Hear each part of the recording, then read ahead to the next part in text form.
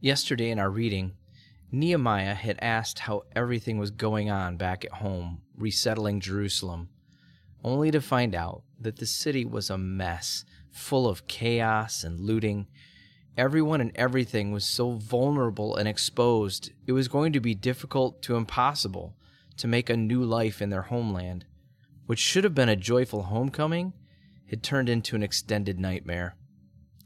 This is Steve Thompson, and today we'll be continuing in Nehemiah, the first chapter, verses 4 through 11. So this is Nehemiah speaking. When I heard this, I sat down and wept. In fact, for days I mourned, fasted, and prayed to the God of heaven. Then I said, O Lord, God of heaven, the great and awesome God who keeps his covenant of unfailing love with those who love him and obey his commands, listen to my prayer.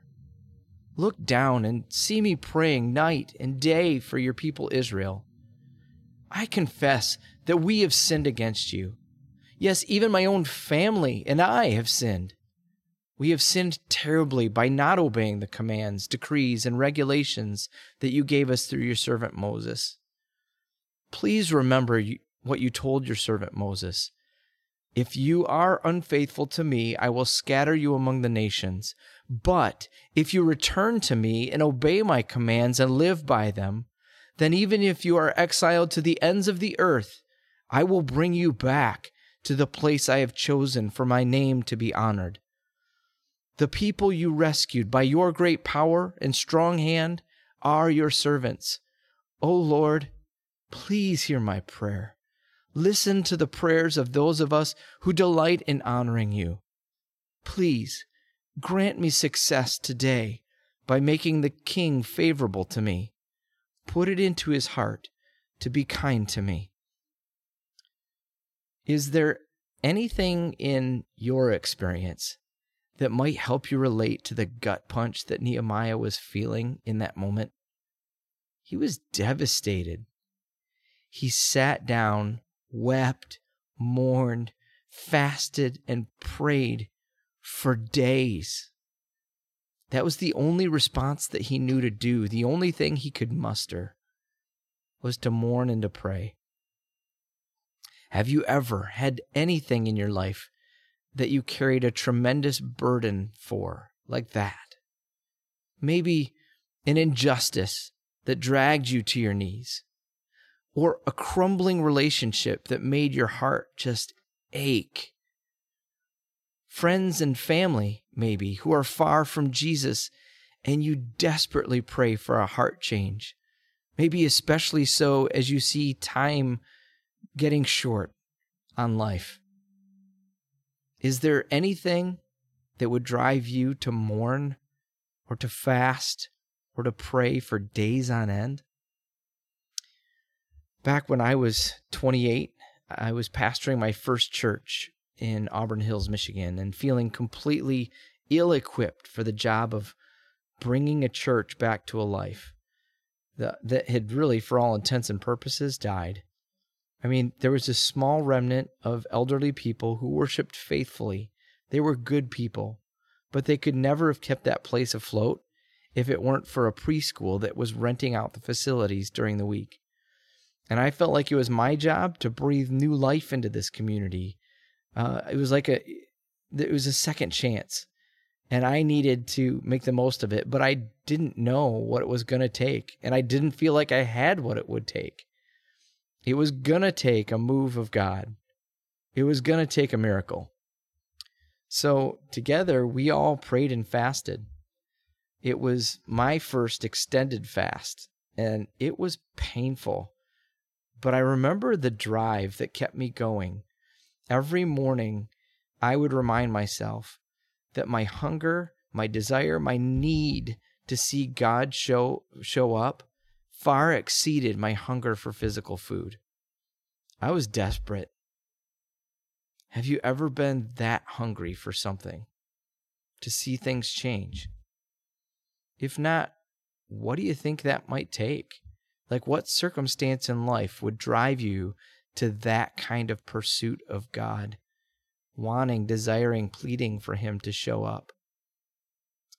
We're going to come back to that question in just a minute when we wrap up today's devotional, but I want to just make 3 other observations that jumped out at me here in this text, and I underlined them in my Bible. Whenever I feel like God's making some words jump off the page at me, I underline them, and so these were some of those. The first one is take responsibility for your part in the problem. You see, in verses 6 and 7, Nehemiah confesses that he and his family and the whole nation, but he brought it right down to home for he and his family, they'd messed up. They haven't been faithful to what God had asked of them. So he just owns it. He said, we're part of the problem. And so I have to ask myself when I'm pleading with God, how have I contributed to the problem that I'm pouring my heart out for? How have my decisions gotten us to this place we find ourselves in that we don't like? The second thing is remembering and holding on to God's promises. So in verses 8 and 9, he quotes out of Deuteronomy, and he's quoting God's very promise that if even in exile to the ends of the earth they would come back to him, he would bring them back to their homeland. And so the question comes to my mind, do you know God's promises? Do I know them? Do we know his character well enough based on how he's acted in history? In other words, based on knowing Scripture, knowing the stories of the Bible, how he's interacted with people and humanity throughout time. And by knowing his story, could we confidently ask, knowing what's already in his heart, and how he leans and where he already wants to move? You see, when we go to God to ask him to move, it's just so helpful to have an idea of what he cares about. Seek God, not just for what he can do, but for who he is, just for the sake of knowing your heavenly dad. And then my final observation is go to ask after you know that, after you know God's heart, then you can go to God and ask him to do what only he can do. Specifically in this case, he's asking for God to change the heart of King Artaxerxes and make him open to what he was about to ask him. So we can ask God when we know his will, when we know his desires, when we know what he's already wanting to do, and he wants us to ask for those things. And now I want to circle back around to those earlier questions. Can you relate at all with Nehemiah being in a position where you so desperately want God to show up because you want to see change and you can't do it on your own?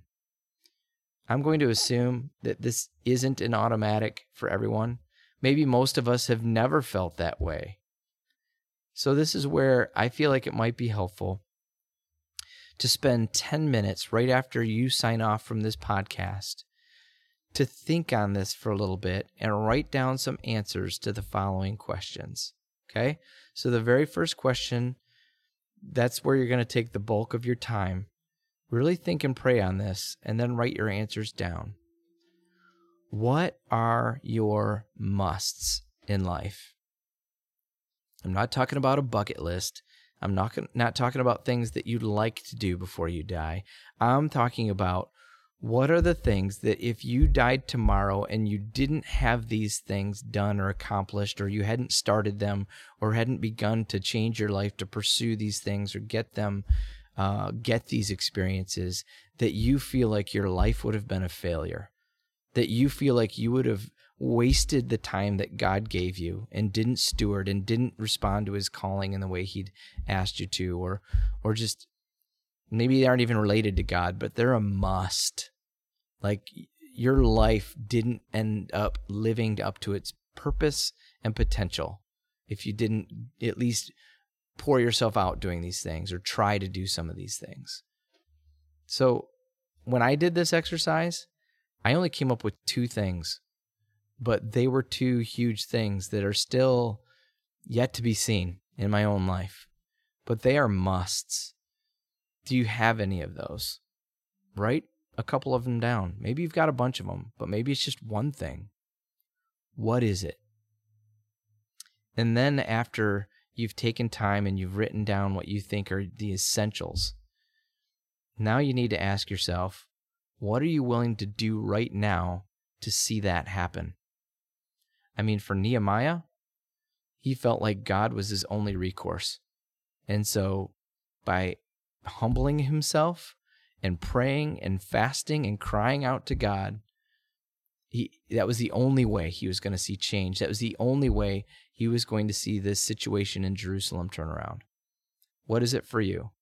What are you willing to do right now to see that happen, those musts happen in your life? And then the final question is, how are those things shaping your prayers? Your prayers, the things that you're talking to God a lot about, most often about, are going to follow suit if that's where your heart is. So I'm going to wrap up in prayer, but please take some time to just think through those things. Father God, we look at Nehemiah and see him absolutely torn up about the condition of Jerusalem. And to him, he desperately needed you to show up. God, I pray that you'd make it clear in our own minds and hearts, what are those things in our life that tear us up because they're not done, they're undone, they need to be addressed, and we need to spend our lives addressing them or making it happen. God, would you bring that? Would you crystallize that in our minds and hearts? And then, Father, may we have the boldness and the courage to shape our lives in pursuit of those things so that we can get to see you show up. So, Holy Spirit, come and speak to us. Guide us in these next couple of minutes. In Jesus' name I ask it. Amen.